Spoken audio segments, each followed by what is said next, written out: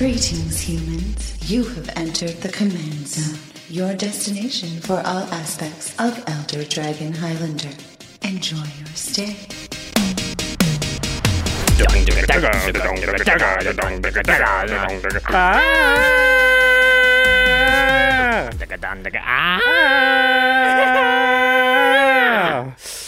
We come from the land of the ice and snow, where the hot springs ring and the midnight blow.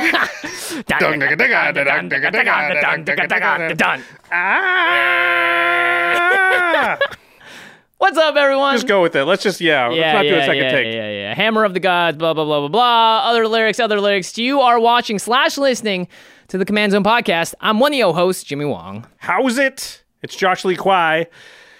It's here. Another set review. We got a couple of episodes in there that weren't set reviews. That was kind of fun. And we were like going so far deep into like magic and life, starting all over, and now we're back to sets. But it's okay. Kaldheim is almost here. The whole set's been revealed at this point. There's a bunch of new legendary creatures, not as many as Commander Legends, though. So there's going to be a few set review episodes here, but again, not as many as Commander Legends. How are we going to lay it out, Jimmy? Right now, we are doing all of the modal double-faced commanders as well as the gods. So a lot of these, there's like a god creature type, and they have two sides to them, which is really exciting because I love MDFCs. They were just introduced last year, and they add a ton of flexibility into the commander format, and now we get to have commanders that are these same things. So pretty exciting. It's also a way for the design team to kind of sneakily put not creatures into the command zone. Yeah, that's going to be interesting to talk about, too. Yes, because the MDFCs, which now stands for Modal Double-Faced Commander. That's what the gods are. They're all basically two cards in one on front face, one back face. We'll go through all the rules and stuff, and we're going to break down each one of these is like kind of breaking down two cards because they have two different faces.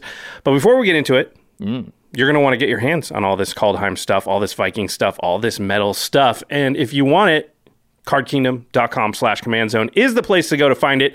They are going to get you your stuff the fastest and in the best condition. If you want magic product, you want a booster box, you want a collector's booster, or you want singles, you can pre-order the singles. Or those showcase frames on a lot of these cards. Yeah. They look really pretty. In fact, we got a couple right here that if you're looking at the YouTube video, you can see, and there are showcase frames on both sides for the MDF Commanders. I like that new lingo. Yeah. So cardkingdom.com/command-zone is the place to go. You're going to buy this stuff anyway. Me as well help support all of our content while you do it. And while you're there, or while you're at your LGS, or while you're ordering locally from your LGS and picking it up, I said locally LGS too many times. Okay, I talked to Cynthia Shepard, and they developed an entire Viking world just for this single set, and the amount of art they have in here is nuts. Ultra Pro is going to be the #1 place if you want to get your hands on anything that features this really amazing, beautiful art. The new snow-covered everything, and it's what Josh and I trust when we put our cards in sleeves, when we put play on the table. We want to play on Ultra Pro. I've been using an Ultra Pro mat as my mouse pad for who knows how many years now. They've got you covered on all sorts of products, from deck boxes to dice to sleeves. So if you're looking to outfit your commander collection and theme it around Kaldheim, do it. Ultra Pro's the way to go. I was like, are we on Kaldheim? Yeah, we are. Okay. Yeah, like that banner you've got behind you, Jimmy, that's from Ikoria, but they have those kind of banners for most of the sets. Yeah. Just if you want this Viking-themed, really cool art stuff on any of your game pieces, then Ultra Pros are going to be the ones that have it. And the final way to support all of our content, of course, is directly if you go to patreon.com/command-zone. You can hang out with Jimmy and I on our Discord. We're on there every single day. You also get perks like being able to watch extra turns and game nights earlier than the general public. And spoiler alert, episodes of both of those shows are coming out in the next couple of weeks. Whoa. So yeah, no time like now to join the Patreon because you're immediately going to start getting value from it, getting to see those shows before anybody else. And then they can go to the Discord and talk about the episode they just saw a day early with the rest of the Command Zone faithful. Pretty cool. That is a good call. Thanks. I momentarily forgot which side of me that you were on. I tried to talk to you over here, but you're actually over there. Just talk to you over here. The editors were like, come on, man, don't do this to me. And we also shout out one lucky patron every single episode, and this episode is dedicated to Jeff Mobley. Jeff, you rock. You do rock. All right, let's get into it, Jimmy. We've got Kaldheim. It's the MDF Commanders. So we're going to do the legendary review in two parts. We're only going to cover the commanders from Kaldheim that are dual-faced in this episode. And then the next episode is going to be sort of the more traditional commanders, the ones that only have one face. Yeah, but before we break it down, we have to talk about MDFCs and what are they, so you can give a little bit of primer before you get into it to understand sort of the different ways you can interact with these cards. So also we should say we did an entire episode on the rules regarding MDFCs. Which I forget which episode number it is, but we'll put the thumbnail on screen and the episode number on YouTube. But if you just go MDFC's Command Zone on YouTube, it'll pop up, and that's a good refresher course on how the rules surrounding MDFCs work, because they are kind of complicated. Yeah, we're going to go through them a little more quickly so we can get to the meat of the episode. So MDFCs are modal double-faced cards. You have the option when it's in your hand, or I guess in the Command Zone, to play either side. So these can sometimes be lands, sometimes they're going to be spells, creatures, enchantments, all sorts of things can be MDFCs now, apparently. Yeah, this set is the first time, because in Zendikar, they were all lands on one side and spells on the other. Yeah. This set, they're saying, nope, sometimes there's spells on both sides. Yeah, like a creature on one side and a planeswalker on the other. Oh, that's crazy. But as long as the front face is a legendary creature, then it can be your commander. However, if the backside has more colors, guess what? It is all of the combinations of those colors, so it's that color identity. This card is, of course, subject to commander attacks if you're playing it as a commander, and the card is the same card regardless of what side you play it from. So commanderness is a non-copyable property of the card itself. So if you have a MDFC that's an artifact on one side and you cast it as an artifact and then turn it into a creature and deal damage with it, that counts as commander damage because that card has the commanderness property. However, if, let's say, and there is a card like this, there's a couple like this, where on one side it's an equipment and one side it's a creature. If you cast the equipment, equip the equipment to a creature, and then deal commander damage with that creature, that will not be commander damage because the equipment itself is not dealing the damage. The creature is. That gets a little confusing. Yeah, because thematically, it's the thing doing the damage, but I guess it's kind of just saying they're cheering on the creature, and it's like, I'm not really a commander. Right, but if you could animate the equipment with one of those cards that says, turn your artifact into a 4/4 creature with no abilities or whatever, and then hit them with that card specifically dealing the damage, that would be commander damage. Yep, and the backside of the commander card on these MDFCs is still your commander, so even if it is that artifact, and then you have a card that says, if you control your commander as you cast this card, well, that thing is still your commander. That's pretty interesting. Yeah. Also, commander tax and how it applies to these cards. These cards, they will count both sides as the commander tax for how many times you've cast it out of the command zone. So let's say I'm holding the card Halvar, which we're going to talk about first, but he's 4 CMC on the front side and is a creature, and 2 CMC on the back side and is an equipment.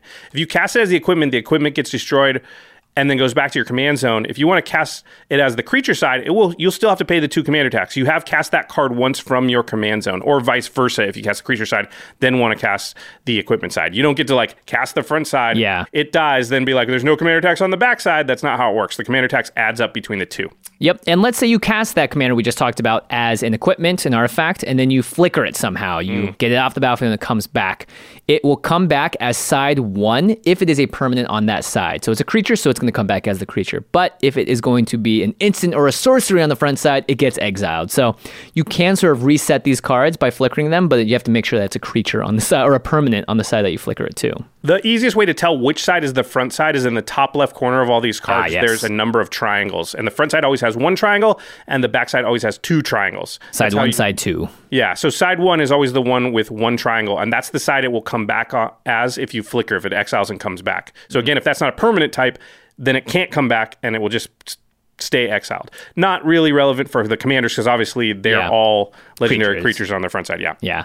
And of course, bouncing these cards back to your hand can be very good. With the MDFCs from Zendikar, we had a lot of lands, so land bounce cards were good. In this case, cards like Crystal Shard and Erratic Portal, so you can play the other side. It may not actually come up as much as you might think after we do the set review. Because a lot of these will get stuck on the other side then if you do that. And because Erratic Portal can't bounce like non-creatures, you might not even want to do that. But it is a trick you can pull, and a few of these might want to do that. Yep. And then there's an interesting interaction I wanted to mention with Cascade. Now, this doesn't affect when you are playing these as your commander, because you can't cascade it into something that's your commander. But we will talk about these cards a little bit as how they would be in your deck in the 99. So if you cascade somehow into one of these cards, it will cascade according to the CMC in the top right corner of the front side That's what it'll check as the CMC. But it will allow you to cast either side of the card because it just checks. It says, what's the CMC of the card? Hits it. And then it says, okay, you can cast that card without paying its mana cost. Well, casting that card entails choosing which side you want to cast, in which case there are a couple where it's like 2 mana on the front side, 7 mana on the back side. If you cascade into Tybalt, that's the one I'm talking about, then you could, get a 7 mana cascade, even though you only cascaded off of something like a Blighted Agent or whatever. Yeah. Well, that's pretty cool. Yeah, interesting interaction. Very interesting. Okay. And finally, the Mono double face cards that are gods. There are 2 in each monocolor, except for green. There's only 1 there because I think they gave a sweet green slot to a card called Vorinclex. And then there are 3. Also, they were probably like, green's fine. Yeah, I hope so. I mean, look at Vorinclex. Okay, we'll talk about the next episode, though. But there are 3 multicolored options that we'll also cover today. So let's do it in order of colors. We haven't done this in a long time. In Wooburg order? Wooburg order. All right. Usually we flip it up so we don't feel like we're giving favoritism, but white needs a little bit of front of channel, before everyone stops watching.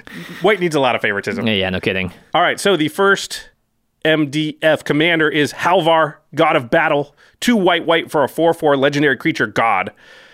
Says creatures you control that are enchanted or equipped have double strike. Okay.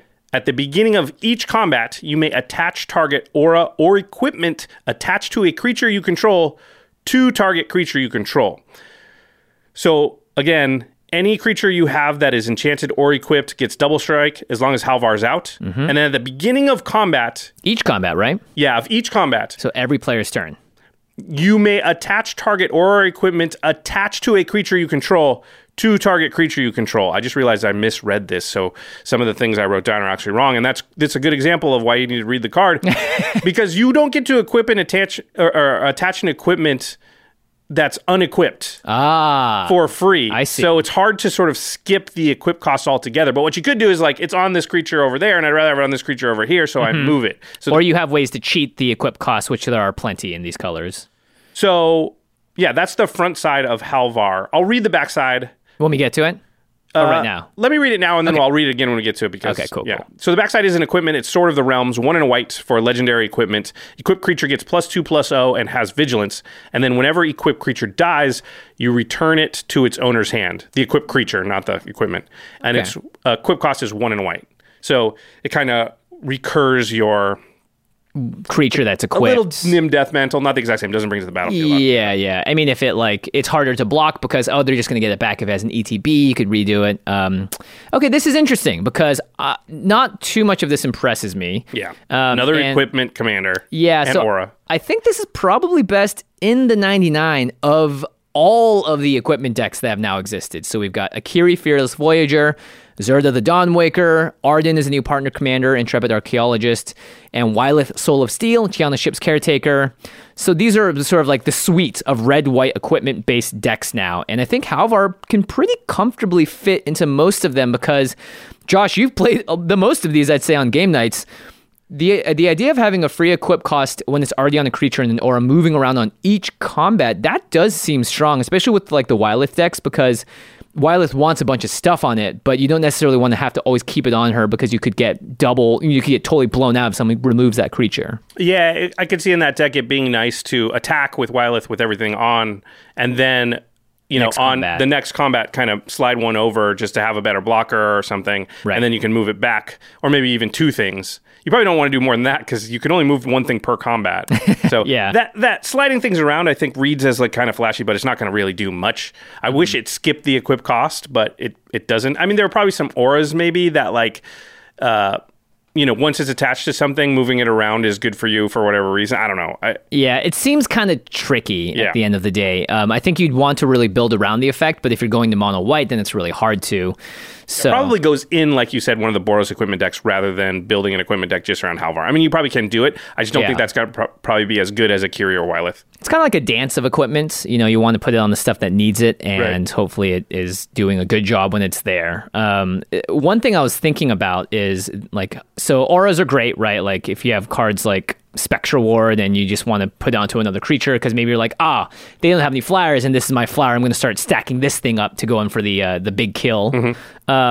Is this good in the Pariah deck, the Stop Hitting Yourself decks? Because Yeah, because you can move that to another... I don't think it is because it doesn't matter. You usually find the creature you want it on and then you want it to stay there. There's not really a lot of room to move the Pariah around. If it skipped the equip cost, I think it might be okay because then it's providing you with some kind of ramp, an amount of mana. Because I wrote down Argentum Armor and Helm of the Host, which are not actually that great with Halvar. I mean, they're fine, but it's not like they're particularly good because you can't skip the equip cost. So yeah. The nice thing is that it does create a blocker, right? A really lethal blocker sometimes because, if you don't have Vigilance, you throw it onto another creature after you've swung out and you have one that's sort of staying there. Yeah. It would be interesting maybe more if this card had said any number of aura and equipment. Right, so you could just throw the whole thing over. It wouldn't be broken, but then at least you could make massive changes to your board on pre-combat. Yeah. So, okay, whatever. Let's talk about the backside here. Okay. Which has some interesting things. Like I said, it is an equipment that gives +2/+0 in Vigilance, but whenever equipped creature dies, return it to its owner's hand, and you can equip for 1 and a white. So this is a way to sort of have a creature come back to your hand when it dies if it was equipped with this thing. Obviously would work okay with Halvar, but you can't have both on the battlefield at the same time. Unless you're playing Standard, in which case I think we'll see that actually kind of factors into some of the designs. Interesting, yeah. For me, this doesn't seem great because how do you get it back to your hand if you ever do want Halvar? Once it's the equipment, it feels like it's going to stay there. True. I think you kind of try and go more combo-y with the other side. So if you can get it on a Dockside Extortionist with the sack outlet, now all of a sudden you can probably create infinite mana, right? Because Dockside is going to make like 5 or 6 mana when it comes in. And then you cast it. Provides the mana to cast Dockside, equip it, sack it again, and still have some treasure left over. Mm-hmm. You only need to be +1 on treasure for that interaction. Yeah.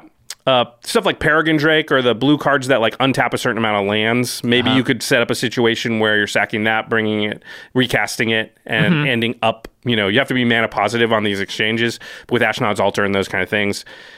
Basically, but it's 1 and a white to equip. Yeah. That kind of makes it tougher because you have to generate that white mana too. Yeah, basically, I think maybe you're doing bad versions of Nim Deathmantle style combos. Yeah, which are already like only okay, not amazing. And you're right, the white mana I think really hurts it. So yeah. But I mean, if you've already got an equipment deck and Dockside Distortionist is already in it, then maybe this card goes in it just for that because worst case scenario, what I talked about when we were doing the Akiri deck tech is that it's hard to have a critical mass of both equipment and creatures. Right. And the fact that this can stand in for either part of that equation really does help you because in like the Akiri deck, you're like, oh, I've got plenty of creatures. Good. This is an equipment now. Oh, I need creatures. I have lots of equipment. Okay, this is a creature now. Right. So just that duality might make it useful in those decks. Yeah, it actually fills in the double slot, and I don't think many cards can do that, be a creature and an equipment at the same time. Yeah, for sure. Yeah. All right. Interesting design. I guess that's kind of giving white mana in a way. You have to equip it once, but not ever again after that. Okay. I've made a vow to myself to not complain about white this episode. So okay, cool. We're just going to let it go. I'm down with that. All right.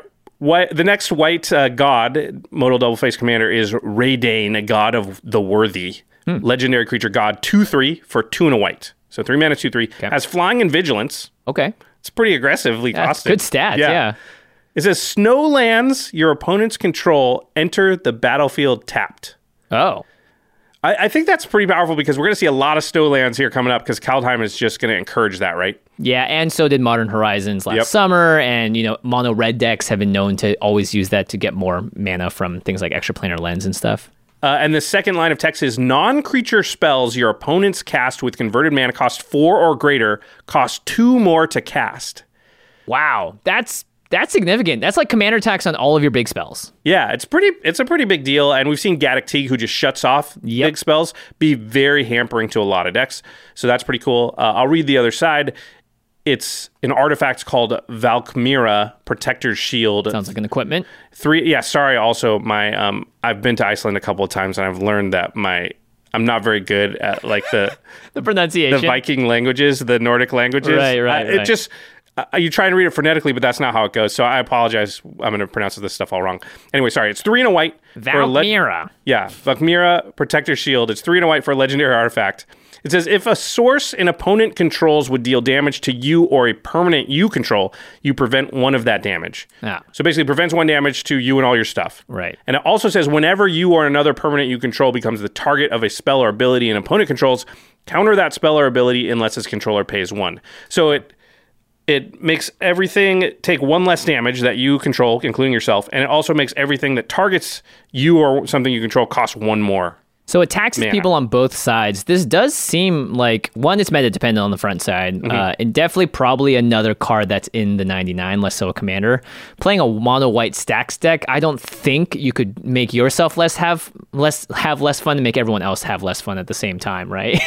I mean, a lot of stacks decks kind of do, but they're built in the way to like they're ready for the stacks part of it. I mean, this one is opponents, right? It's only sort of working against your opponents. I mean, Gaddock Teague is so good because it absolutely says if it's 4 CMC or more, it can't cast it. Can't do it, yeah. This one says it costs... You can do it, it just costs a little more, which is a big deal for something like Expropriate, because all of a sudden it's 9 mana, so they probably can't cast it. But technically, later in the game... you mean, right? Oh, 11 mana, sorry. Yeah. But technically, later in the game, they might have the mana to still cast it, in which case, it doesn't matter much that it costs 2 more. They're still going to win when they cast it. Yeah, the back half I could see maybe good against a pinger deck, if someone's trying to kill you with a Rakdos Charm last minute, like stuff like that. The sort of snow hosing, the silver bullet against snow decks. Snoozing. The snoozing. Snow lands your opponent's control enter the battlefield tapped is something a lot of people are talking about. And I saw Aaron Forsyth saying that this card was kind of there to make it so that there was possibly some kind of downside to playing snow lands. Because now... So there's no real downside, right? I mean, technically, if you want to play optimally before this set came out, I think like you should have snow lands be your lands, right? Because... every once in a while, it matters. Field of the Dead, it's another land type, still taps for the same mana that you'll need, right? Yeah, often I've had split between snowlands and regular lands and decks with Field of the Dead just so that I can have a forest and a snow-covered forest. Land, yeah. But this is sort of supposed to hose snow decks a little bit. I wish if that was the case that part of it was on a colorless card. Because... right. Yeah, this is not complaining about white, by the way. This is the opposite. This is saying, like, hey, white's getting an effect that if that's what you want to do, if you want to create a silver bullet against snow-covered lands, or not a silver bullet, but something that hampers them in a good way, then you should put that on a colorless card that any, deck would have access to.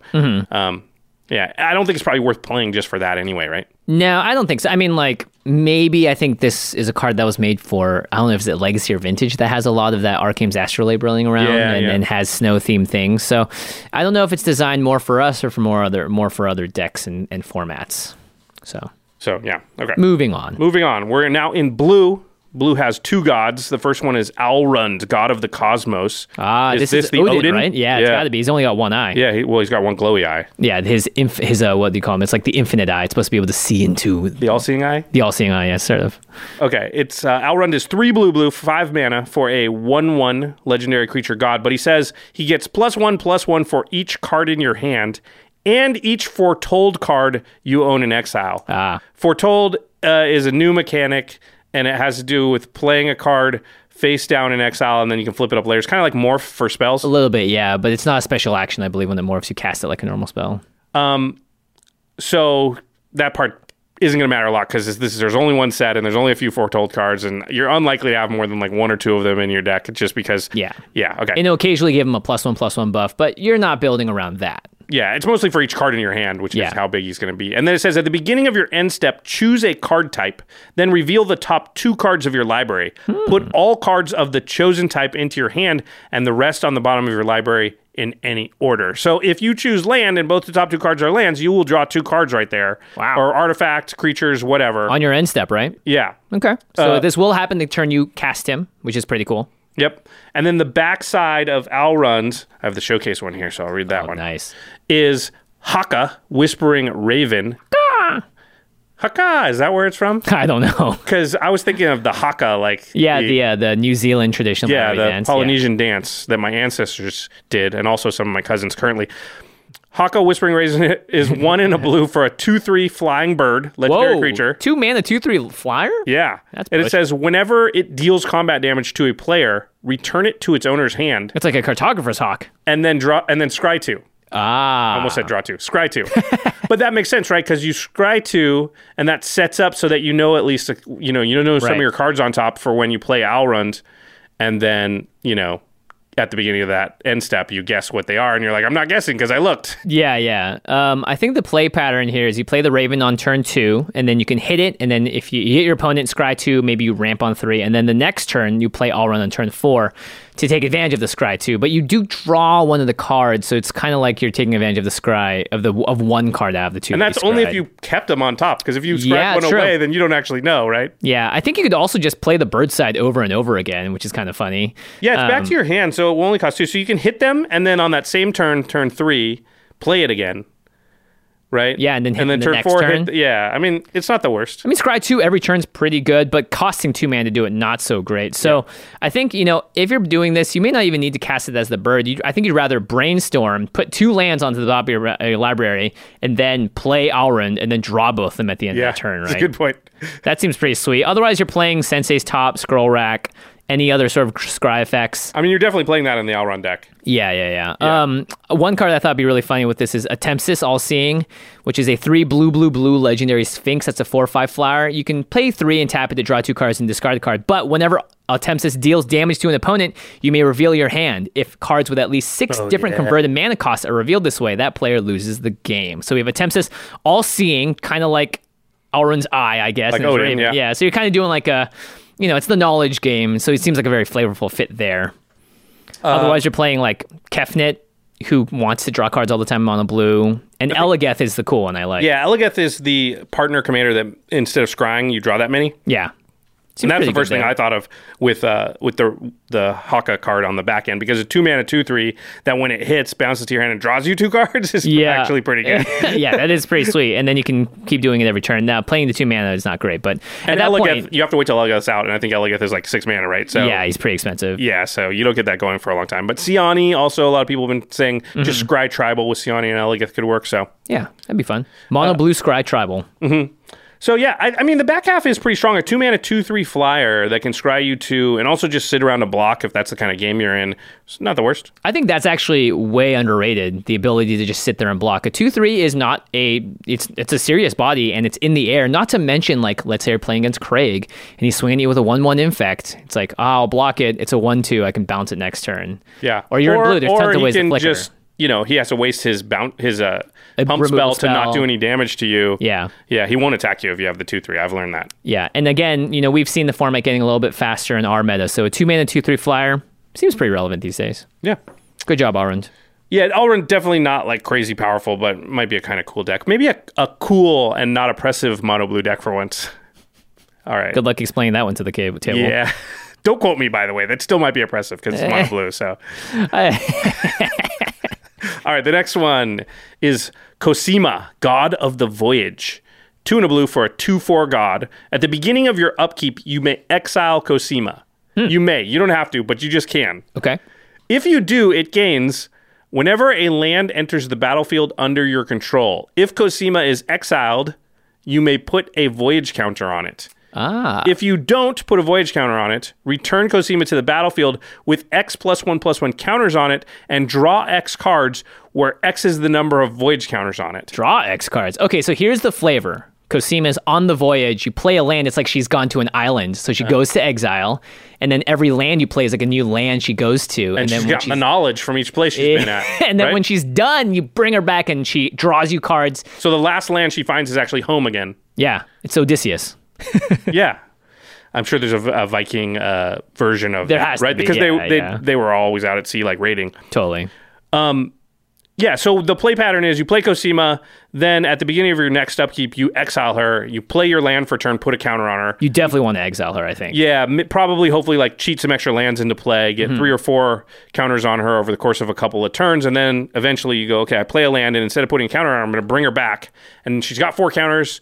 So 4 voyage counters, so she's going to get 4 +1/+1 counters. I'm going to draw 4 cards. Yeah, and you didn't pay any mana to do it. Right. You just and it was hard lands. to interact with, right? It's actually, I think it's impossible to interact with. So you just, so it's just happening. And like, you can't counter lands coming into the battlefield either. So it actually seems pretty good. Yeah, it's like a ticking time bomb of value. Yeah, and then there's the backside. Let's talk about, it's called the Omen Keel, which is an equipment vehicle for 1 and a blue, legendary artifact equipment. Legendary artifact vehicle. Vehicles are back. Non-equipment. Yeah, you would think a Viking boat would not be in equipment. Unless they're a really strong Viking that just picks up the boat. Around it. There probably is. Yeah. Okay, anyway. It's 1 and a blue for a vehicle. It's a 3/3. It says whenever a vehicle you control deals combat damage to a player, that player exiles that many cards from the top of their library. Whoa. You may play lands from among those cards for as long as they remain exiled and has a crew cost of 1. This is the card that I can see says play vehicles in standard have multiple copies of Cosima, 1 in exile, 1 as the Omen Keel. Interesting. And then Cosima is going to get huge as the Omen Keel drives itself around or any of your vehicles. And if you draw a Cosima in there, you could actually cast a Cosima again because 1's in exile. Oh, you're right. Yeah, so you have 2 Cosima. The downside of the legendary is not that big. Yeah, in standard, not as relevant here. I don't think you're building equipment tribal. I need to know, is Cosima a grandma, Josh? Because I was just going to say, has both Silent parts. Submersible It has the Omen Keel. That's another vehicle. You're exiling more cards from the library. Yeah, this is the full grandma package. Yeah. For grandma got run over by a reindeer in a single card. She's a god, so I have no idea if she's a grandma. I find it hard to believe that she probably is. I don't know how Viking gods work. Do they have kids like the Greek gods? I hope so. I'm not sure. I'm assuming so. Sure. Maybe they're like demigods because those were allowed to sort of... Okay, yeah. Anyway, so Cosima, I think the front side cares about landfall, basically. Yep. Like, it doesn't say landfall, but it triggers on landfall. And so that feels like it goes into any landfall deck that has blue in it, right? Yeah, blue-green, right? We already saw this with AEC Tyrant of Gyre Straight or Tatiova Benthic Druid, both of them. You could actually do Sea Monster Tribal with AEC, which might be pretty cool with Cosima. She's like journeying around. Yeah, it actually flavor-wise works. Yeah, and then Chulane Teller of Tales also cares about landfall. So I think you can make a pretty cool Vorthos, like epic stories and monsters and adventures type thing, tales to be told. My personal favorite is a card I think is really underrated. It's Oblivion Sower. It's a 6-mana 5/8 Eldrazi. When you cast it, target opponent exiles the top 4 cards from your library. Then you may put any number of land cards that player owns from exile onto the battlefield under your control. That's pretty cool. 6 mana, maybe 2 landfalls from your opponent. Yeah. Yeah, draw a bunch of cards in a second here. That's pretty sweet. Yeah. The new Omnath, Locus of Creation, and Yarok are both cards that care about things entering the battlefield and triggering. So that seems like a good place to start if you're going to put Cosima in the deck. I'm really not sure about the back half of Cosima, that vehicle, the 3/3. Because, yeah, you can play lands from among the cards you exiled, but you're not getting the effect of the front side of Cosima when you do it. I guess if it's Tatiova or AC, though, maybe that's good. Yeah. But those decks just don't have trouble hitting their own land drops because they usually have like 45 plus lands in it and all the, nature's lores and stuff. So I don't know. Seems like a pretty last minute thing if you want to do that. What's cool about this, though, is that you can hold open like a fetch land and then you can actually activate it when you want Cosima to come back. So you can actually instant speed bring her back with that effect. Oh, you could bring her back and then on the very next upkeep send her back if you're like, I need some cards, right? Yeah, right? You draw. Actually, that might be the play pattern. Yeah. Right? So it's like I hold my fetch land. When I play it, I put a counter on her. Maybe she's got 3 counters, and then it's like, okay, I want those cards. So on the end step before my turn, crack the fetch land, bring her back, draw those cards, and then during my upkeep, put her back in exile. Put her back and start accumulating value again. Yeah. Seems pretty good in that case. But definitely a utility card, I think, in the 99. All right, let's move on to the black gods. There are 2. This one is Egon. Egads. Is it Egon or Aegon? I want to say Aegon the Conqueror, but it's Egon, E-G-O-N. You're getting like Game of Ghostbusters territory with Aegon. Egon, remember that time you tried to drill a hole in your head? That would have worked if you hadn't stopped me. All right, Egon, God of Death, 2 and a black for a 6/6. Legendary creature, God. Okay. Has Death Touch. 3 mana, 6/6 Death Touch. Okay. This is getting into Regisaur territory, or Rotting Regisaur. You know it's going to have a downside, and it does. At the beginning of your upkeep, exile 2 cards from your graveyard. If you can't, sacrifice Egon and draw a card. Wait, you get a draw card if you don't do it? So you're not even down a card, and this is actually like it cycles itself for 3 mana if you don't have 2 cards in your graveyard that you want to exile. Okay. It's not a May ability either, so you have to do it. At the beginning of your upkeep, exile 2 cards from your graveyard. And it says if you can't, so not if you don't. Right. Sacrifice Egon and draw a card. Still, just drawing an extra card for 3 mana, not the worst. It'll cost 5 the next time you cast it. Yeah, it's not the worst either. I mean, black has plenty of ways to mill cards into their graveyard. Good chance that you have managed to, well, by turn 3 maybe not, but it's possible. And then the backside is called Throne of Death, and I think this is one of the rare ones that you're actually going to play this side more than the other. Yeah. It's 1 black mana for a legendary artifact. It says, at the beginning of your upkeep, mill a card. That's it. I mean, sorry, that's not it, but that's like the main part of it. Yeah. I think it would almost be worth it to play in a lot of decks just for that, because 1 mana starts milling you. On turn 1, Stitcher Supplier is a very good card in the mill decks. This just will generate you so much value over a game. And it also kind of, because you're like, is that worth a full card? Well, guess what? If you don't think it is, it has a second ability, which is you can pay 2 and a black and tap it, and exile a creature card from your graveyard to draw a card. Wow. So 3 mana draw a card at the very worst. And this thing is a mill machine on turn 1. Yeah, it starts milling you, and eventually you're like, I want my card back, and you exile one of the creatures that you've milled away, and you get your card back. And that's expensive at 3 mana, but it's the value you get from the mill almost becomes free at that point. Okay, well, we've seen a lot of cards now like things leaving the graveyard, which the front side wants you to do. So Tormod the Desecrator is a new partner that does it. Desecrated Tomb. There's a lot of desecration going on. The card we mentioned once every 2 episodes, Sir Conrad. Actually, we almost went we did go 2 episodes without talking about Sir Conrad. Did we? Yeah, because we didn't have a set review for 2 episodes. Right. So Sir Conrad the Grim, again, loves cards leaving the graveyard. Kroxa, any of those escape decks are going to do sort of the same thing. But I'm loving that backside. 1 mana to do that? Yeah, it's just something that you're just going to get going right away and be so happy with. By turn 7 or 8, just it's milled you 7, 8 cards, and then you can draw a card off of it once or twice. Remember Nyx Weaver on game nights? Nyx Weaver did so much work. If you have a Hogak deck, this seems perfect there. Sidisi or the new Arumi, the Dreadtide, right? You just want to find ways to start milling. Yeah, pretty good little card. I don't think it's like going to be insane. Also, what I like about Alrund and Egon so far and cards like that are that they're in traditionally powerful colors, but I don't feel like the decks are going to be oppressive that play those 2 commanders. Oh, thank goodness. All right. No more Urthas. Not the same that can be said for this next card. Here we go. Turgrid, God of Fright. Am I afraid yet? You should be. 3 black for a 4/5 with Menace. I'm trembling. Whenever an opponent sacrifices a non-token permanent or discards a permanent card, you may put that card from the graveyard onto the battlefield under your control. I'm sorry. What did you just say, Josh? Whenever an opponent sacrifices a non-token permanent or discards a permanent card, you, the controller of Turgrid, put that card from a graveyard onto the battlefield under your control. This is similar to It That Betrays, but costs 12 mana. Yeah, and this also does if they discard a permanent card. Wow. Yeah. Okay, we're going to talk about that in a second. I'm going to read the other side. Okay. It's Turgrid's Lantern. It's 3 and a black for a legendary artifact. You can tap it, and target player loses 3 life unless they sacrifice a non-land permanent or discard a card. And then you can pay 3 and a black to untap the Lantern. So if you have 3 and a black, you can do it twice. Or, obviously if you have 8 mana, you can do it 3 times. Not very scary.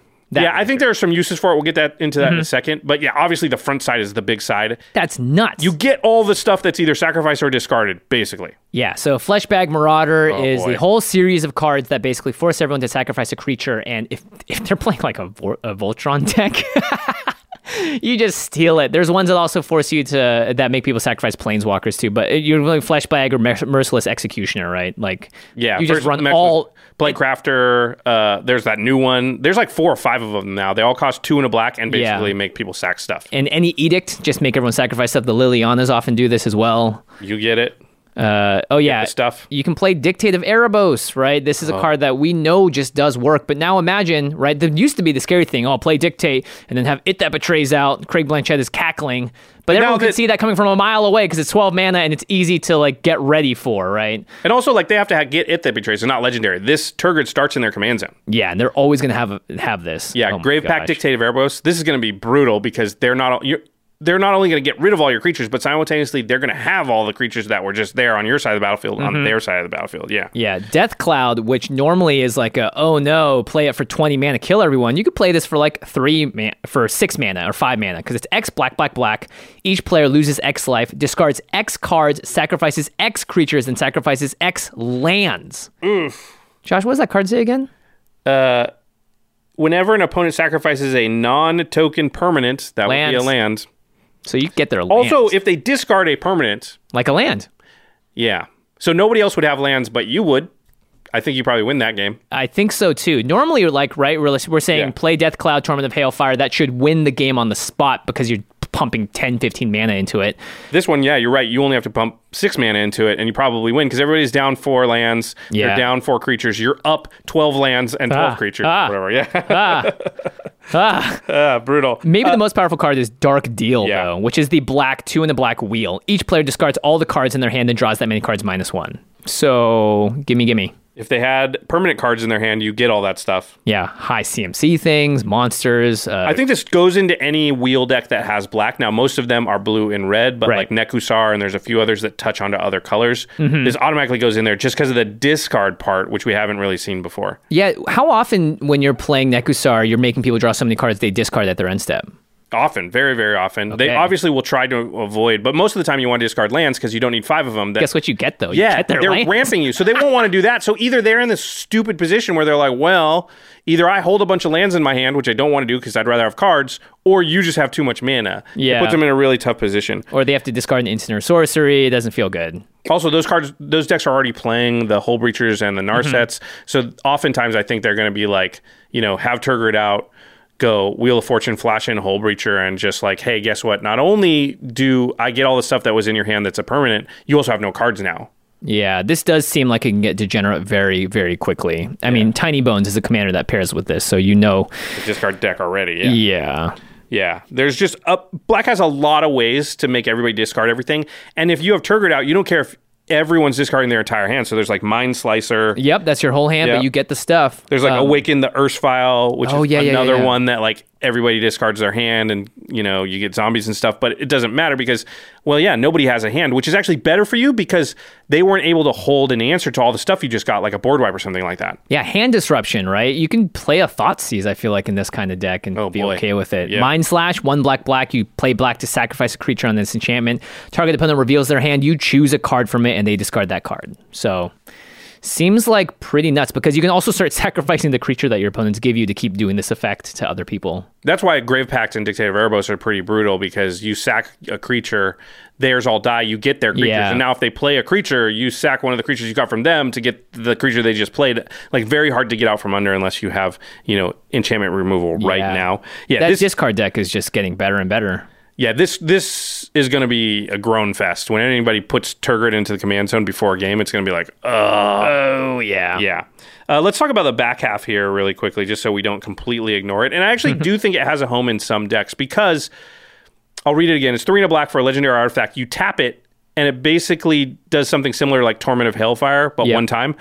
You tap it, and target player either loses 3 life, unless they can sacrifice a non-land permanent or discard a card. So they get a choice. Do you want to lose 3 life, sacrifice a non-land permanent, or discard a card? They have to do one of those things, so if they don't have any cards in hand or any non-land permanents, they have to lose 3 life. I see. They can't just not. That doesn't seem big, but the fact that if you ever get infinite mana or a lot of mana, you can just win the game with this card. Right. Because if you ever have infinite black mana, you just untap this infinite times because it has that second ability, 3 and a black, untap the Lantern. Yeah. So it is also a win condition in the situation where you have infinite mana, and black can get, maybe not infinite even, right? Let's say you get Rings of Bright Hearth, Grim Monolith, Cabal Coffers, Urborg out. Yeah. Then it's enough that you can just activate this like 30 times. That's going to kill everybody. Yeah, and we've seen with your Athreos deck too, the 3 life adds up. This seems like a pretty good card for the Athreos deck, actually. Yeah, just because they can't afford to get low if it's out. And you can just tap this every turn, and it's going to slowly accumulate. It's going to attrition them, right? Yep. Yeah, and I think any deck that's just creating a lot of mana, we'll talk about a deck that I'm going to play on the upcoming game nights, and I put this card in there for the backside, not the front side. Oh, interesting. Yeah. Well, Turgid, good job. You are the most nuts one so far. Good job? I don't know. It seems pretty brutal. I don't want to play against any Turgid deck. And again, the backside is better if you can have multiple copies because the Lantern makes them discard or sacrifice a non-land, right? So that Turgid, the front side, would grab it if you had both out. I feel like Kyle Hill, of all the cards we're going to talk about today, the new ones, this is probably the card that he gravitated towards the most. Let's see if I'm right. He loved Tiny Bones, right? Yeah, exactly. Okay. We called that one. Let's see if we can call this one too. Yeah.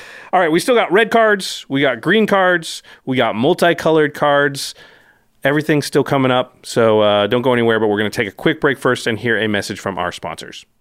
Angie has made it easier than ever to connect with skilled professionals to get all your jobs projects done well. I absolutely love this because, if you own a home, it can be really hard to maintain. It's hard to find people that can help you for a big project or a small. Well, whether it's in everyday maintenance and repairs or making dream projects a reality, it can be hard just to know where to start. But now, all you need to do is Angie that and find a skilled local pro who will deliver the quality and expertise you need. Angie has over 20 years of home service experience, and they've combined it with new tools to simplify the whole process. Bring them your project online or with the Angie app, answer a few questions, and Angie can handle the rest from start to finish. Or help you compare quotes from multiple pros and connect instantly, which means you can take care of just about any home project in just a few taps. Because when it comes to getting the most out of your home, you can do this when you Angie that. Download the free Angie mobile app today or visit Angie.com. That's ANGI.com. Okay, we are back. We are on Kaldheim. It's Viking stuff. We just got frightened by Turgrid, but now we are here to move on to the best color. It's red time. Woohoo! And we got 2 entries. So Josh, take it away. Tell me about Birgi? Birgi, god of storytelling. I have no idea how to pronounce it. Not the god of pronunciation. Yeah. 2 and a red for a 3/3 legendary creature god. Whenever you cast a spell, add red to your mana pool. Until end of turn, you don't lose mana as steps and phases end. Oh. And then it says, creatures you control can boast twice during each of your turns rather than once. Boast is a new mechanic from Kaldheim. It's a thing that you can activate and get some sort of value out of if you've attacked. Yep, you're boasting like a Viking. Yeah, but you can only boast if you've attacked, and you can only do it once per turn. This allows you to do it twice per turn. They boast usually has a mana cost tied to it, so you still have to pay the mana cost twice. It's not like you when you boast once, boast twice instead. Right. So does not seem terribly relevant. Same thing as the last sort of like as Outrun. As Outrun, yeah. This one, the relevant is really like when you cast a spell, you get a red mana pool, and your mana doesn't go away as steps and phases end for this turn. That's sort of a stormy type of card. Every time you cast something, you get extra mana, which allows you to cast more things, which gives you more mana. The backside is interesting too, though. It's Harnfell, Horn of Bounty. It's one of those Viking ale horns. I have one of these I bought in Denmark. Ooh. Doesn't look as cool as this one, though. No, sorry. Harnfell is 4, and I should have brought in my Viking stuff. We have more set reviews. Yeah, I went to Denmark. I bought a bunch of cool stuff, and I didn't even use it this episode. I'm disappointed in myself. It's okay. You're not a Viking yet. You're on your journey. You haven't boasted we foretold it. Okay, we foretold it. Yeah, we foretold it. All right, sorry. Harnfell, Horn of Bounty, 4 and a red for a legendary artifact. It says, discard a card, exile the top 2 cards of your library. You may play those cards this turn. So you discard a card, and then you impulsive draw twice. Right, but you can play those cards. That includes lands. That's pretty interesting, because is this the first time we're seeing impulsive draw as card advantage? Like, you get more. Yes, for 1, right? 1 for 2. Yeah, usually you have to discard a card to draw a card. You rummage. This is discard a card to not really draw, but still get access to 2 cards. Yep. So you're up a card when you do that. Yeah, this might single-handedly be the most efficient way to exile cards off the top of your library with sort of an impulsive draw effect in red.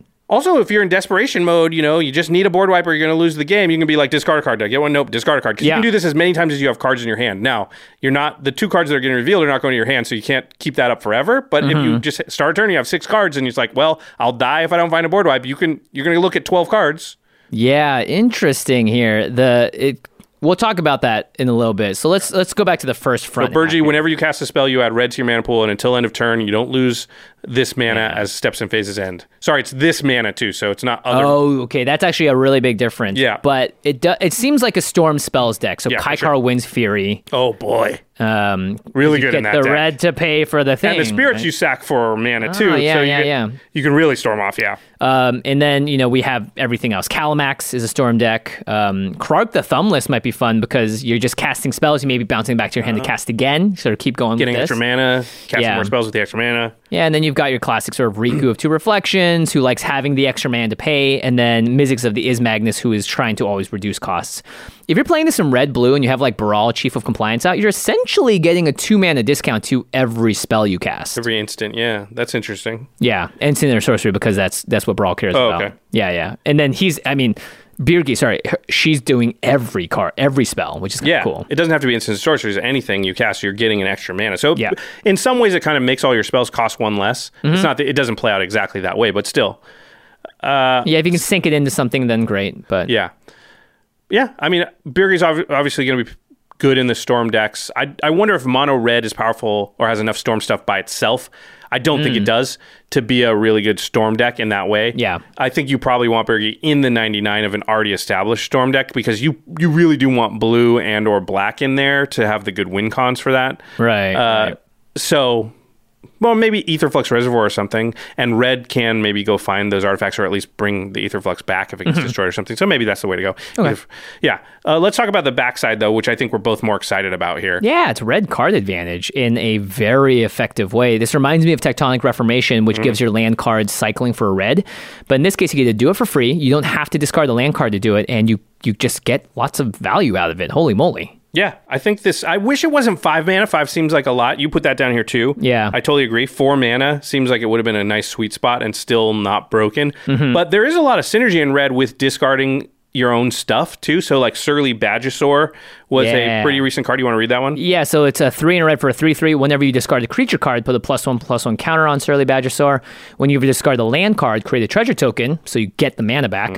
Whenever you discard a non-creature, non-land, Surly Badgesaur fights up to one target creature you control. So that is actually a must ability.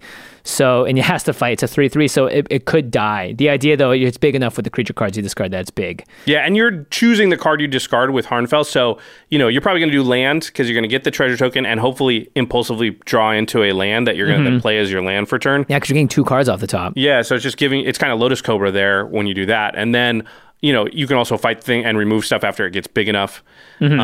And I just like Harnfell as a card. Just the ability to discard a card and look at 2 cards off the top of my library that I can play right now is really good. It's interesting because if Red's card draw is only impulsive draw, really, this actually doesn't synergize well with other impulsive draw because you're not ever putting the cards in your hand to discard to it. But still, this is an instant speed effect, right? You can do it at any time on other players' turns. Do some top deck manipulation, find ways to do it. But this just seems very powerful for red. Red's the wheel color as well, and it's very powerful to go like discard, discard, discard, discard, wheel. Right. Get my 7 cards back. Right, because you could flip it off the top. Yeah. Yeah, totally. All right. Play Squee with this too, because the little Goblin to Bob can come right back every upkeep. Oh yeah, Squee. Sorry, we have that written down, and like something like Reassembling Skeleton are really good. Just you discard of them. So those are now sort of drawing you 2 cards every time, and then you just pay a couple mana to bring them back. So that's nice. Yeah. All right. The next red one, the last red god, is Toralf, God of Fury. 2 red for a 5/4 with trample. That's pretty solid. Whenever a creature or planeswalker an opponent controls is dealt excess non-combat damage. Okay, so trampling doesn't matter. Yeah, Toralf deals damage equal to the excess to any target other than that permanent. Okay, confusing, but excess damage, non-combat damage that would be dealt to a creature, you add up how much extra is like flung at it that wasn't needed to kill it. So let's say Jimmy has a 1/1 out on the battlefield and I lightning bolt it. Respect, though, because you're playing Lightning Bolt and Commander. If I do that, 2 of that damage was excess damage because it was 3 damage dealt, but it only took 1 to kill it. Right. So Toralf says, oh, that's 2 excess damage. So I'm going to deal damage equal to that excess, 2, to any other target other than that permanent. So he can't throw the damage at the same permanent, which is interesting because I don't know why you would anyway. Yeah, maybe it's some sort of rules thing that makes it easier. Or there was a combo or something they were trying to avoid. Right. So I could then be like, okay, well, that's 2 extra damage, and now I'm going to Toralf's going to throw that 2 damage at one of Jimmy's other 1/1s. Right. I think actually it is that way because let's say you did it to a creature, you do 3, and then it would have 2 excess, you could do it to again, then have 1 excess, you could do it again. Right, but it would all to the same creature, so it would just die like it normally would. Yeah, unless it's like a Boros Reckoner or something, right? But that's what I was going to say. Let's say you have 3 1/1s. My lightning bolt can now kill all 3 of them because I go boom onto your 1/1. It's 2 excess damage. Toralf says I'm going to do 2 damage to that other 1/1, and then he goes, oh, that's non-combat damage I just did, and it was 1 extra. So I'll take that 1 and throw it at the last 1/1. Bop. Yeah. So Toralf actually sees the damage he's doing, and sees the excess from that as non-combat damage and then throws that around. Yeah. So it kind of becomes this bouncy lightning bolt fireball thing. Or you can just throw it at someone's face too. Yeah, that's true. It can be like, oh, there's nothing with 2 power on the battlefield. I'm just going to, hit Mel for 2. Ow. Yeah. What a jerk move for jerk What a jerk players. move for jerks. Let me talk about the back end here. So Toralf, you'll learn, is the stand-in for Thor in Kaldheim, because Toralf's hammer, it's Mjolnir. is the equipment on the backside. It's 1 and a red for legendary equipment. It says equipped creature has pay 1 and a red, tap and unattach Toralf's hammer. You tap the creature that it's equipped to, and you unattach Toralf's hammer. And then it deals 3 damage to any target, and you return Toralf's hammer to its owner's hand. Oh. So it kind of is a lightning bolt that costs 4 mana and tapping a creature. And then it says equipped creature gets +3/+0 as long as it's legendary. So Toralf's hammer only gives a stat buff if the thing is legendary. Right. And it has a 1 and a red equip cost. So it actually costs 6 mana to throw the hammer and deal 3 damage, because 2 to play, 2 to equip, 2 to throw it, and tap a creature. Deals 3 damage. The good news is that you get Toralf's hammer back to your hand, so you can cast the regular Toralf, which is what you probably want to have on the battlefield anyway. In the first place, yeah. It's cool. It's like, are you worthy? You get a +3 if you're a legendary. It returns to your hand. You can lift up Mjolnir. You can do the cool Thor move and everything, yeah. I'm calling the front half of this effect, sort of this excess damage thing, I'm just deeming it splash damage. Oh, I like that. So Toralf deals splash damage. Yeah, and so the card that everyone's abuzz about, 2 of them online, is Blasphemous Act and Star of Extinction, because these may just win you the game on the spot with Toralf. Yeah, so Blasphemous Act deals 13 damage to each creature. So let's say everybody has 5 creatures except you. You only have Toralf. Okay. You cast Blasphemous Act.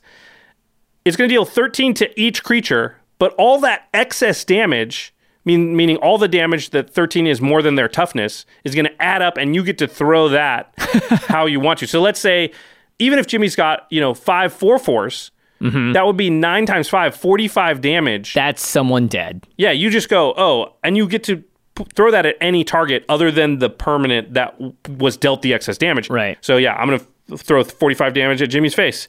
Wow. Yeah. And it may cost you 1 mana too, because of Blasphemous Act, right? Yep. Yeah, and then Star of Extinction does 20 damage to each creature and each planeswalker, so 20 damage, but that card costs 7 mana. Yep. I think Blasphemous Act is just nuts in this deck. Because there's every chance you cast this and have 1 mana left, and on the same turn just say 1 mana Blasphemous Act, do I win? Yeah.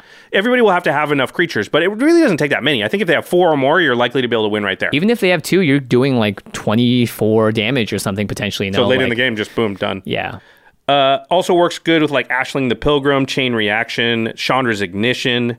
Works with all the damage doublers and triplers. So Furnace of Wrath, Fire Emancipation. Well, Fire Emancipation, Blasphemous Act definitely kills everybody. I mean, like even a lightning bolt with Fire Emancipation doing 9 damage. I mean, you're just throwing damage around. This is, again, what we've seen with Red all of last year and the year before even. Josh, we mentioned Obosh, the Prey Piercer, all the time, and Torbran Thane of Redfell, and those are just ways to just get tons of damage in. Tons! Yep. Boros Reckoner, Repercussion. I was thinking this is really good with Karavek the Merciless, because that's non-combat damage. Oh. So you throw damage at something, or somebody casts a spell, you Karavek it, then Toralf goes boom, sees the extra damage from the Karavek and throws that at something else. Wow, so this way you can like kill 2 things potentially, or 3 things with Karavek?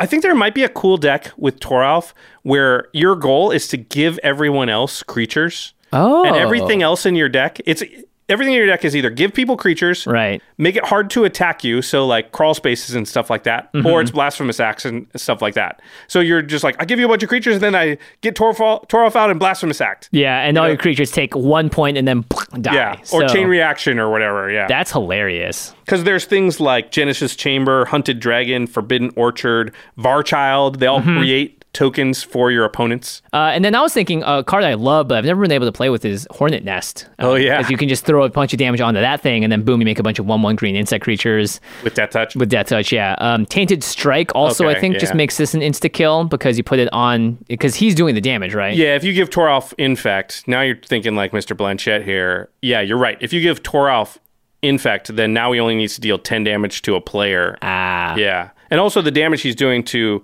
creatures, it doesn't even have to kill it. It will permanently shrink them if you did that. But if you give him Infect, you're throwing it at people's faces, right? Yeah. Well, in that case, you want to give some creatures Death Touch then, because that also helps you just ping 1 damage to that to be lethal right? Yeah, so Toralf becomes kind of nuts when it gets like a Basilisk Collar on it because of the Death Touch. So let's imagine you have Toralf with Basilisk Collars, which gives it Death Touch and lifelink. And then you say, you have some card that's going to deal 5 damage to a 1/1. That's 4 excess damage. Right. So Toralf goes, okay, I get to throw 4 damage at something. And you pick a 12/12, It That Betrays.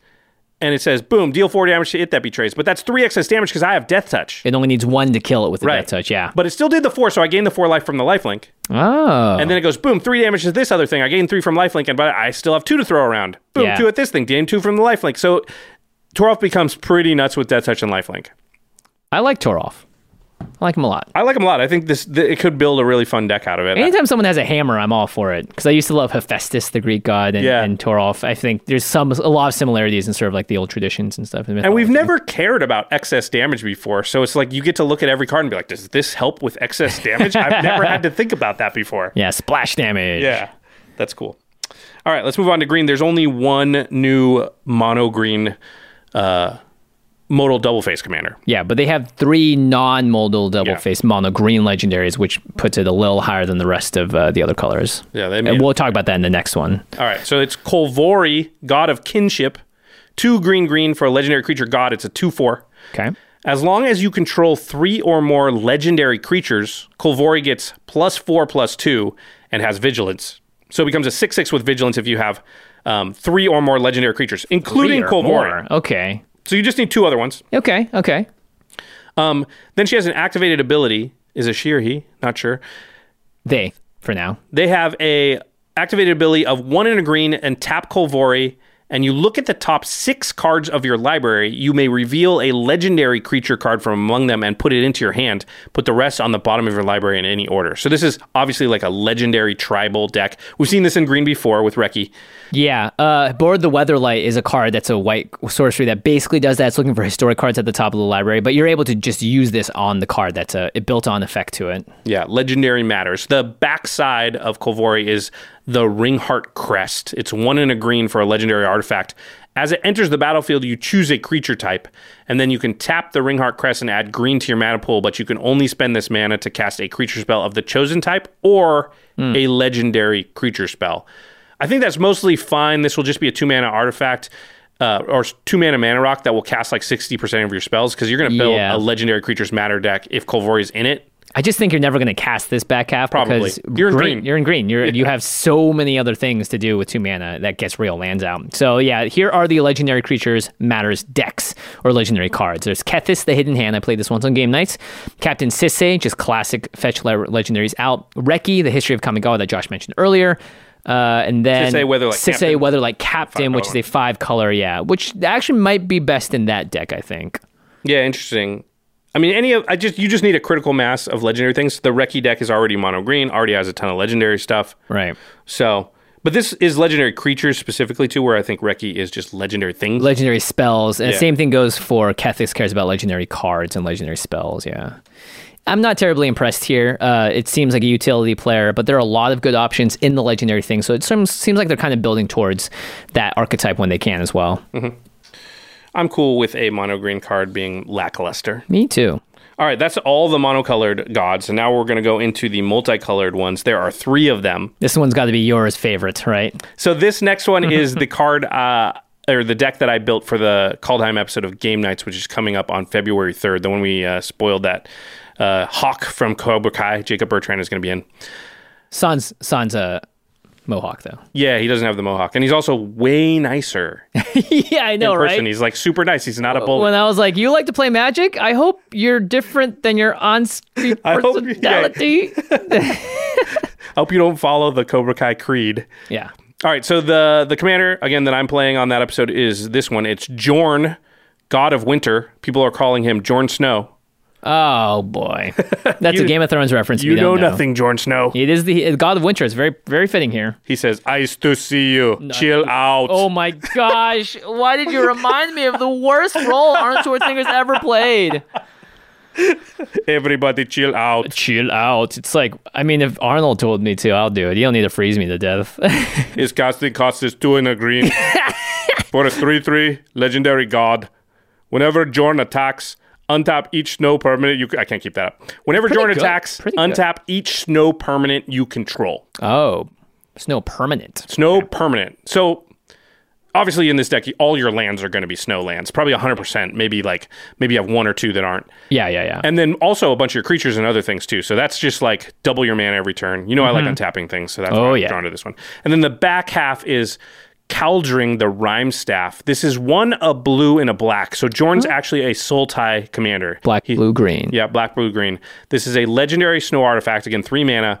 You can tap it, and it says you may play target snow permanent card from your graveyard this turn. If you do, it enters the battlefield tapped. So this is just a way to recur only snow things from your graveyard. You do have to pay the casting cost for it, though, right? Okay. You can play it, though. So if it's a land somehow got in there, you milled it or whatever, you could just play the snow land, obviously without... But there's no way to get Kaldheim back to your hand on the card, right? Not like Torolf's Hammer or whatever. No, I mean, you're in blue and stuff, so you could probably get it back there if you really wanted. Yeah, you could flicker it or just bounce it, yeah. Yeah. So Jorn is...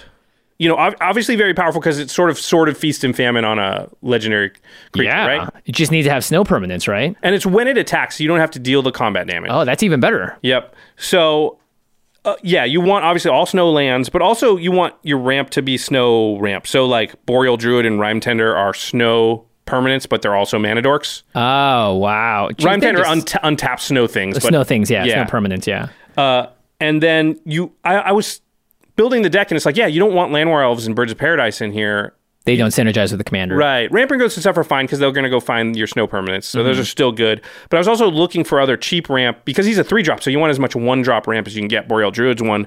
Also, Wild Growth and Utopia Sprawl and those land enchantments end up being very, very good because they kind of count as snow permanents because you put them on a snow permanent that's going to untap. And those are enchantments that say when you tap this land for mana, you add an extra mana. Yeah, you love your untapper deck, and they run a lot of the same enchantments there. You want stuff that puts a bunch of lands into play, obviously, too. Like Reshape the Earth is that big one with 9 mana, and then you put all your snow things onto the battlefield. You put 10 lands into play, so what you do is you cast that pre-combat, and then you attack with Jorn, and you untap all the lands you just put in place. So you just played Reshape the Earth for free. Sword of the Animist also gets a bunch of lands out, and it just seems like, I mean, if you're playing Reshape the Earth and you're not winning that turn... yeah, at least you're having a good time. You do have to make sure Jorn can attack. So he's a 3-mana 3/3 early in the game, not hard, but by turns 5 and 6, you might be worried about it. Yeah. So I like things like Whisper Silk Cloak. Yep. Maze of Ith, actually, that's one of the... I didn't count it as a land in the deck. It's counted as a spell, but it's a good way to just protect Jorn because you can attack, maze your own Jorn, just so you can get the untap because you really are counting on that untap. Before someone can block it, right? Yeah. Yep. The Sword ofs are all very good because they give protection from a color. And obviously, Sword of Feast and Famine is going to double up Jorn's effect. Right. Because on attack, you untap. And then if you can use the mana and then deal the combat damage, you'll untap your lands again. Yeesh. Yeah. So and it doubles as protection in a way that Jorn can't be blocked because you just find the green-black player. There's always one. Yeah, so that's really good. Basically, you're going to end up with a ton of mana. So the question is what you're going to do with it. I really like all the X draw spells in blue. Mm-hmm. So things like Stroke of Genius, Pull from Tomorrow. You really want the instant speed ones, I learned, because what you have to, right? Well, you don't have to. You could technically, let's say Brain Geyser, which is a sorcery speed one. You could cast it and then go to attack and attack with Jorn, but it's dangerous. Get your mana back, yeah. It's very dangerous, right? Because if I tap out for Brain Geyser, then I have to go to combat and somebody can go path your Jorn. Yep. And now I just shields down my entire thing. Whereas it's much safer to go attack with Jorn. Jorn's trigger goes on the stack. Now I float all the mana. And now if you path my Jorn, the trigger's on the stack. My lands are still going to untap. Still going to untap. You can float more mana and cast whatever big spell you want there, yeah. And that's the other reason why, too, because I can float the mana in the combat step and double up my mana for one spell. Yeah. So if it's Stroke of Genius or Pull from Tomorrow, I can use all my mana, then part of my untapped mana, or all of it if I want to draw twice as many cards. Whereas if it's a sorcery speed, I can only do however much money I have. And Jorn's a 3-mana spell? Yeah. So you're able to get 6 mana, right, on the turn, right? If you don't put another land, you have 3 lands out, you're going to get 3+3 with Jorn. Well, he doesn't have haste, so, but yeah, on the next turn you'd have 8 mana, right? 8 mana, because you have 4 lands out. Yeah. Which is pretty good if you go Jorn, next turn, Pull from Tomorrow for 8, Yeah, you don't need to Pull from Tomorrow for an insane amount. 8 is definitely more than enough.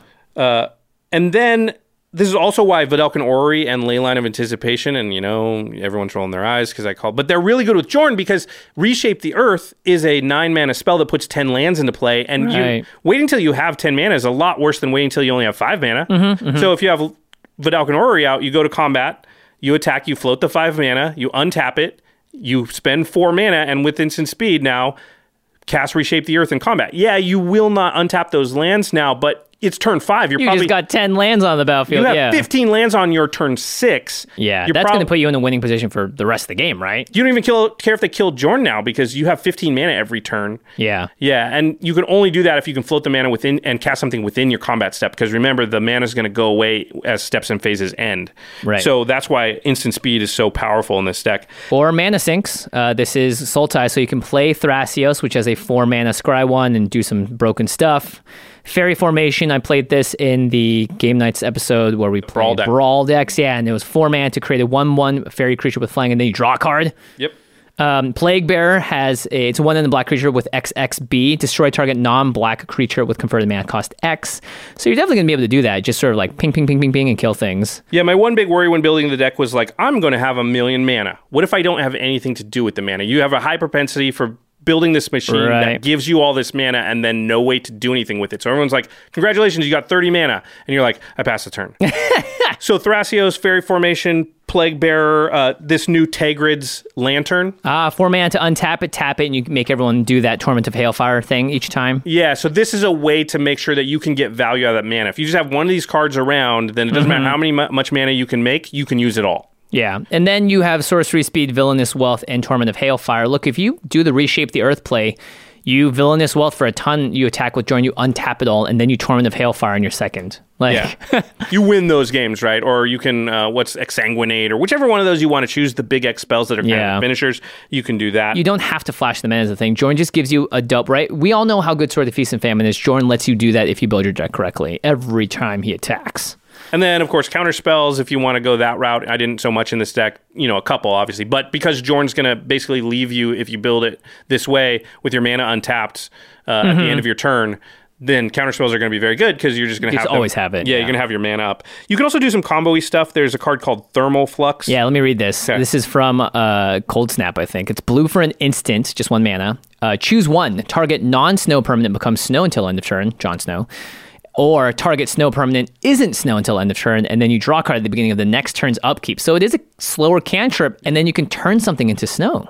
So that will allow Jorn to untap it. And then if you get like Strionic Resonator or Lithoform Engine, you can copy Jorn's untap your snow permanence ability trigger and untap the Strionic Resonator or the Lithoform Engine and get infinite amount of untaps on your snow lands. Okay. So that with Tegrid or Tegrid's Lantern will win immediately, or with Thrasios probably will, right? Because you're going to draw your entire deck or whatever.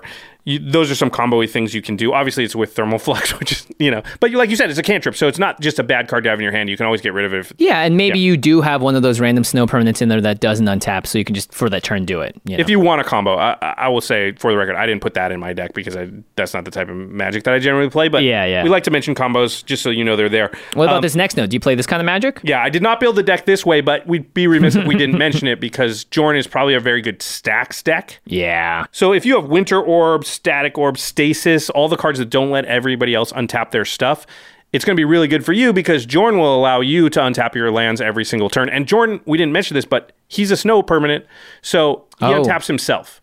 Pseudo-vigilance. Yeah, so if you have Stasis out, no one gets an untap step, and you still get to use all your lands as long as you just save 1 blue every single turn. Yeah, so you could make this a pretty oppressive deck. Again, you have 3 colors, Sultai. This seems like the makings of a very pretty oppressive deck if you want it to be. If you want it to be.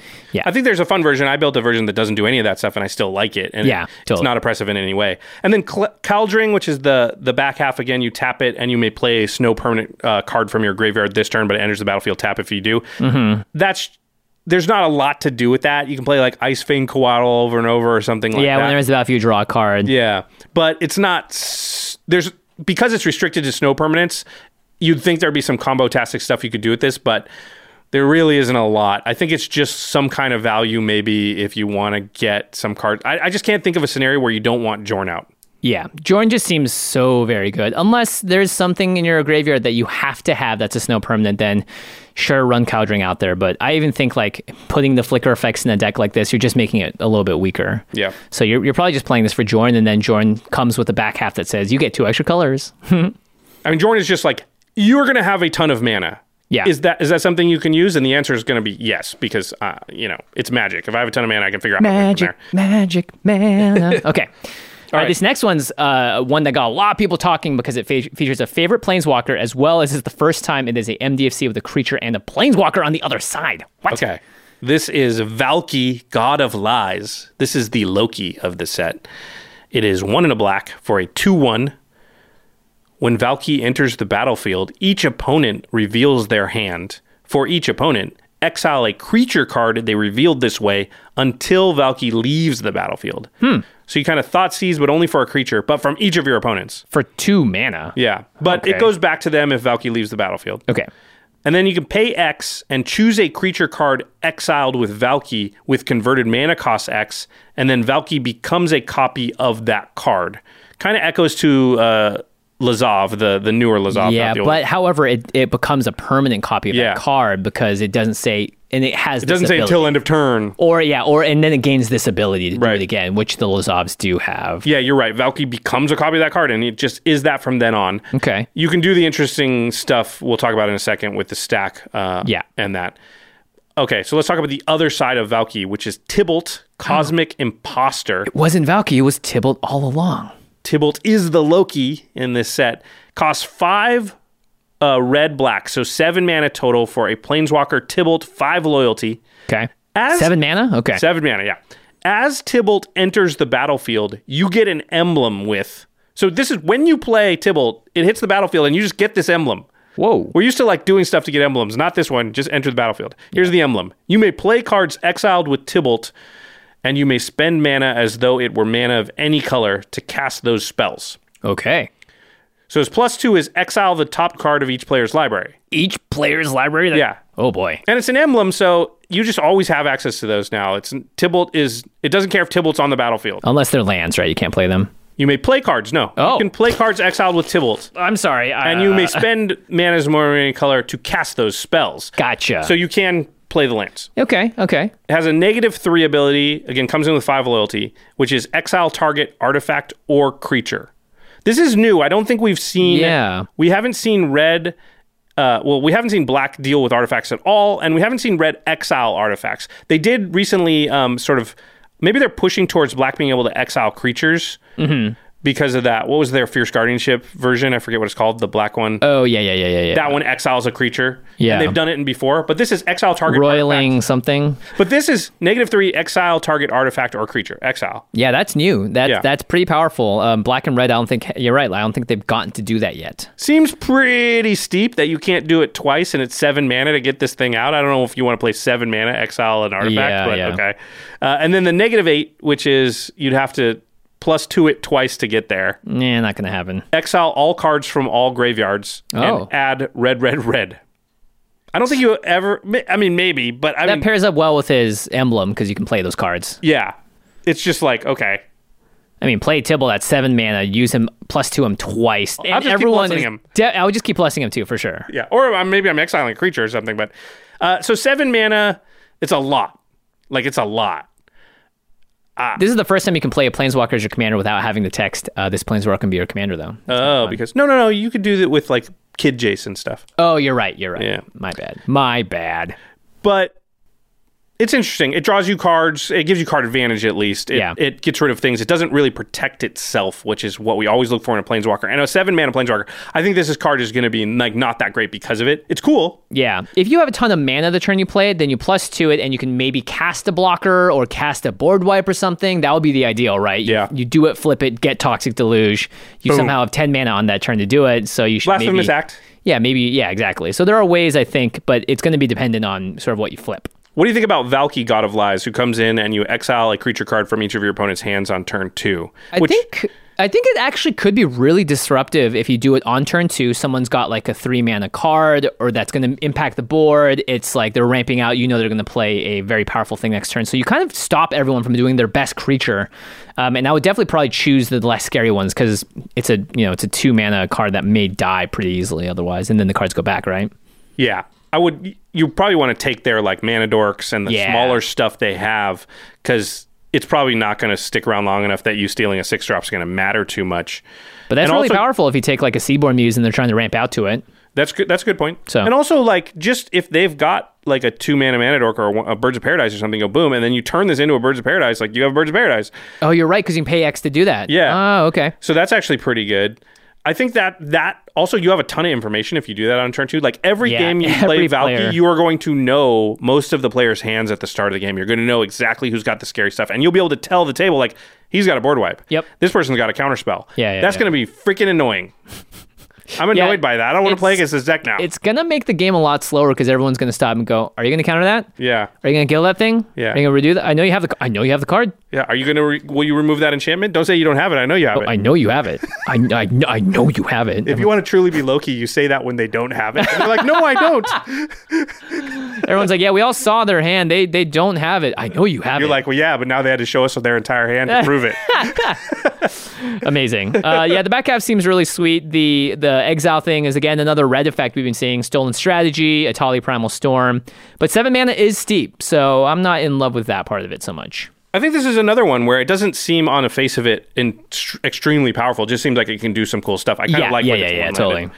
All right, we got one more. It's the Wooburg one. Oh, yeah. It's Asika, God of the Tree.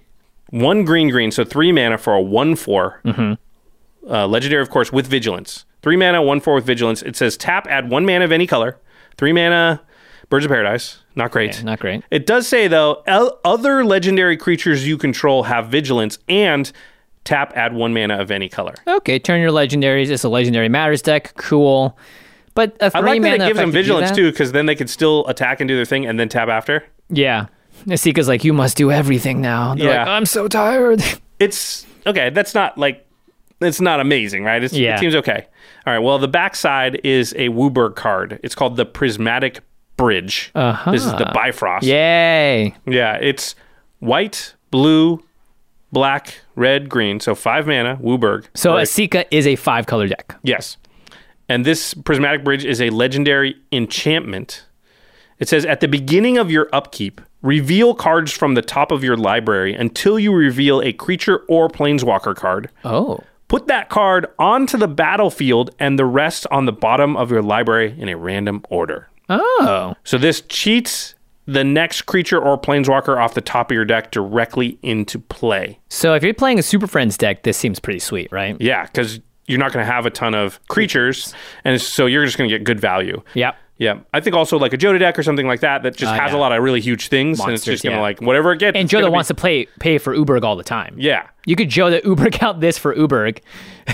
Yeah, exactly. Well, I'll just pay its cost. No, I'm doing it through Joda. Ooh, oh man, the value. So compared to Kolvori, which was the green Legendary Matters, this one's obviously much more powerful. I think like Sisay Weatherlight Captain, this seems like something you put in the deck. Yeah. For sure. Yeah, because it is legendary on both sides, so it fits in the Legendary Matters deck for sure. Yeah, and then the converted mana cost, you can look on the front side, it's going to be less than Sisay's power, and then the back side's the enchantment. So front side, it's not a huge card, right? It's a 1/4. Yep. And then the converted mana cost is 3, so Sisay just needs to get +2. So 2 are legendaries to get to it. Yeah, but then you flip it when you play it because you get to choose, I think, when it comes on the battlefield, right? With Sisay, you can have it come in as the enchantment on the back. Oh, that's interesting. What does Sisay say? Pay Wooburg, search your library for a legendary permanent card with converted mana cost less than Sisay's power, then put that card onto the battlefield. I think. I don't know. I'm just going to say that works. We're not judges, and MDFCs are super complicated, so I'm going to take no stance here. It's possible that works. Yeah.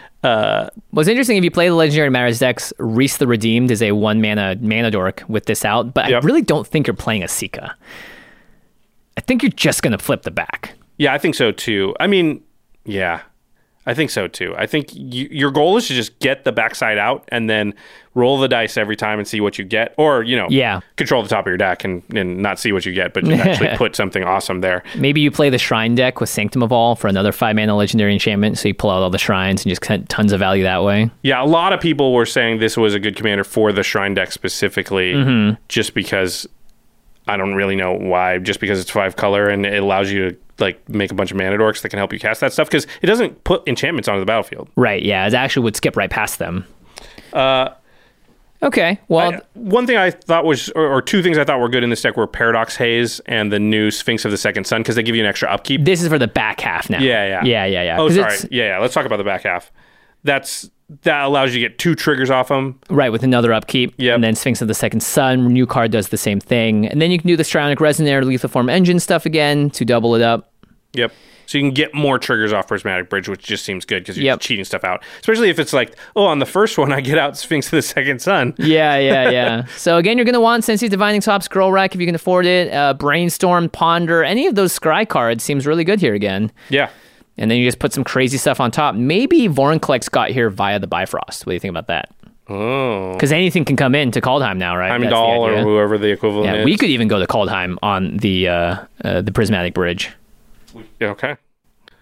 If there's no episode next week, it's because we're in Kaldheim. Just screaming in pure terror. What are we doing? Not a good idea. Okay, that does it for all of the MDF commanders, the Moldo Double Face commanders. We're going to talk about real quick the most powerful new MDFC and then our favorite new MDFC. Okay, so of the commanders we talked about today, Jimmy. Okay, I'm going to get my papers back. Yep. Got my papers. Which one do you think is the most powerful of the new? Again, this is only from the MDF's commanders, the two-face commanders. For me, it's very clear. Yeah, it's pretty clear, too, because it's the most oppressive. So not only is it the most powerful, it's also the most scary, because it's Tergrid, God of Fright. Because the Lantern, you're right, index that generate infinite mana can also be a card that you play to win the game. And black decks, right, that just want to get a ton of mana out and cast a Torment of Hailfire, Tergrid's Lantern can almost be a worser substitute for that in a lot of times. And just the front side of Tergrid is just bonkers by itself. Even if it didn't have the backside, I think that so many black decks just run incidental cards like Fleshbag and all that stuff, and Tergrid's just so good. I mean, like Merciless Executioner becomes steal 3 things. Potentially, yeah. That card's already good. Token deck Celebrate, but the rest of us are like, oh boy. Yeah. Yeesh. Yeah, it seems pretty brutal.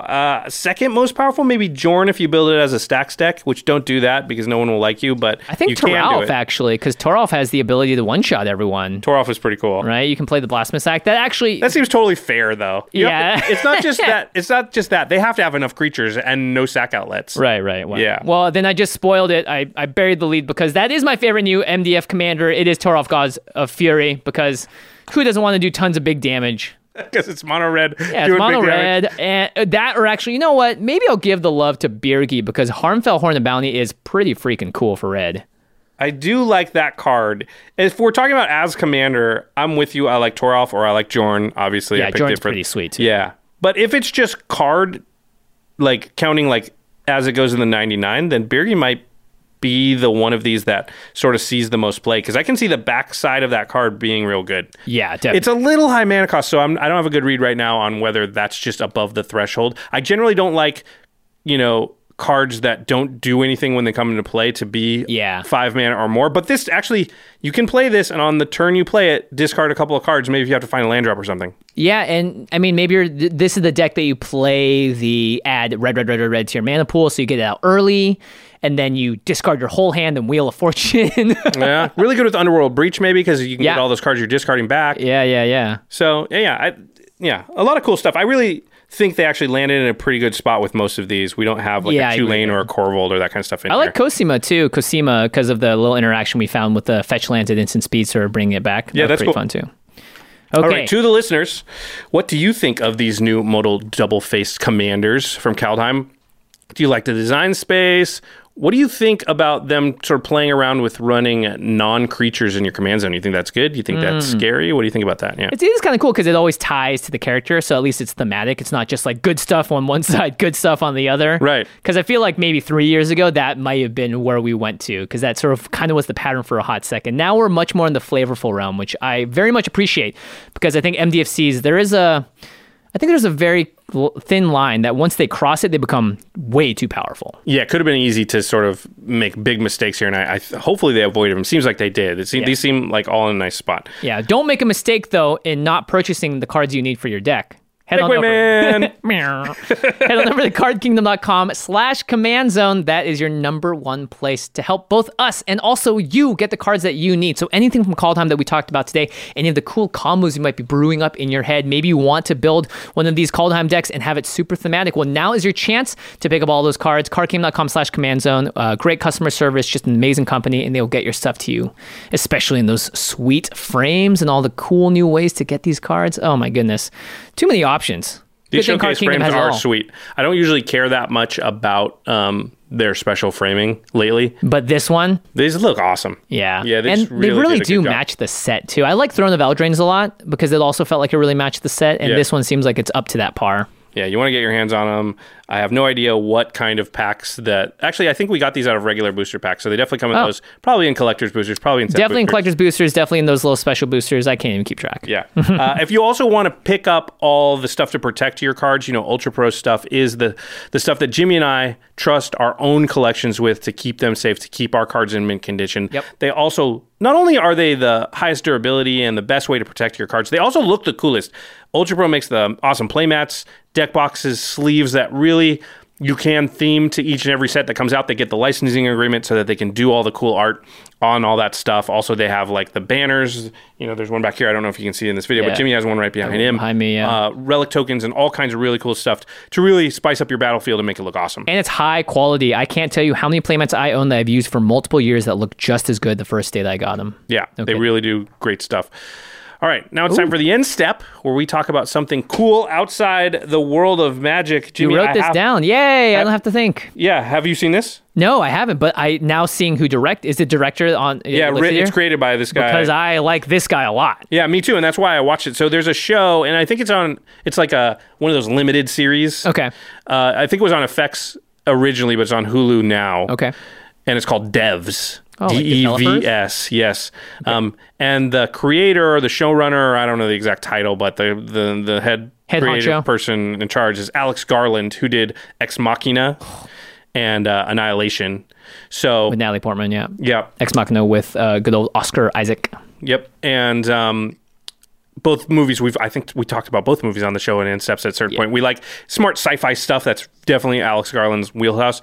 And this is I think it's 7 or 8 episodes. Okay. And it starts off a little bit slow, but it's like a mystery. It's very compelling. I think you'd like it, Jimmy, for sure. With sci-fi elements? With smart sci-fi elements. You're kind of trying to figure out what it is that it's like, what's going on, right? What's going on, but they give you enough hints, and they do have good answers at the end, so it's pretty cool. Well, Ex Machina is probably one of my favorite sci-fi movies of the last decade, so... Yeah. I know a lot of people love Annihilation, too, so... Yeah, so Devs on Hulu right now, or it originally was on FX. I don't know if you can still find it that way.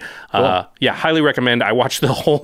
I haven't done this in a long time, session? But yeah, I had a day off, and my girlfriend was working, and I literally just watched this show, all episodes in a day. Wow. Which I never do. Like, Jimmy, I have no time. Mm-hmm. You're just sinking into your couch. But I was like, today, I'd made myself a promise that morning that wasn't going to work. Ah, nice. And this actually made it easy because I didn't get bored. Good job. That's hard. That's a hard promise to keep. I'll tell you that much, for me at least. Yeah. All right.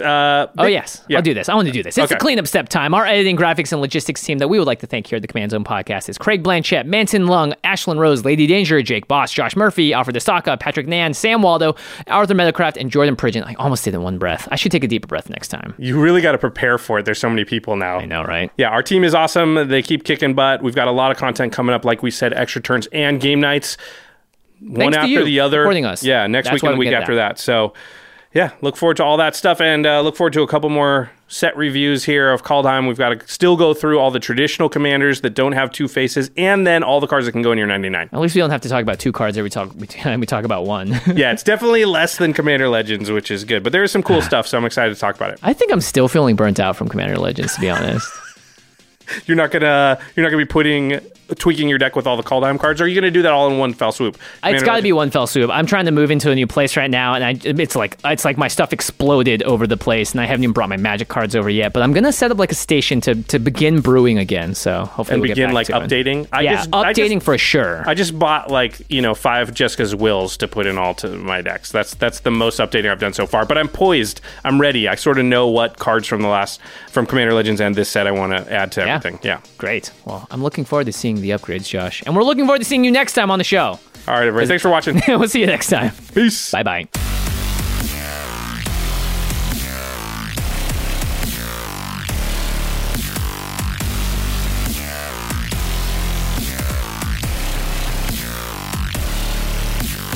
Thank you for your attention. For further inquiries, send an email to commandcast@rocketjump.com or ask us on Twitter @JFWong and @JoshLeeQuai. See you later, alligator. Greetings, humans.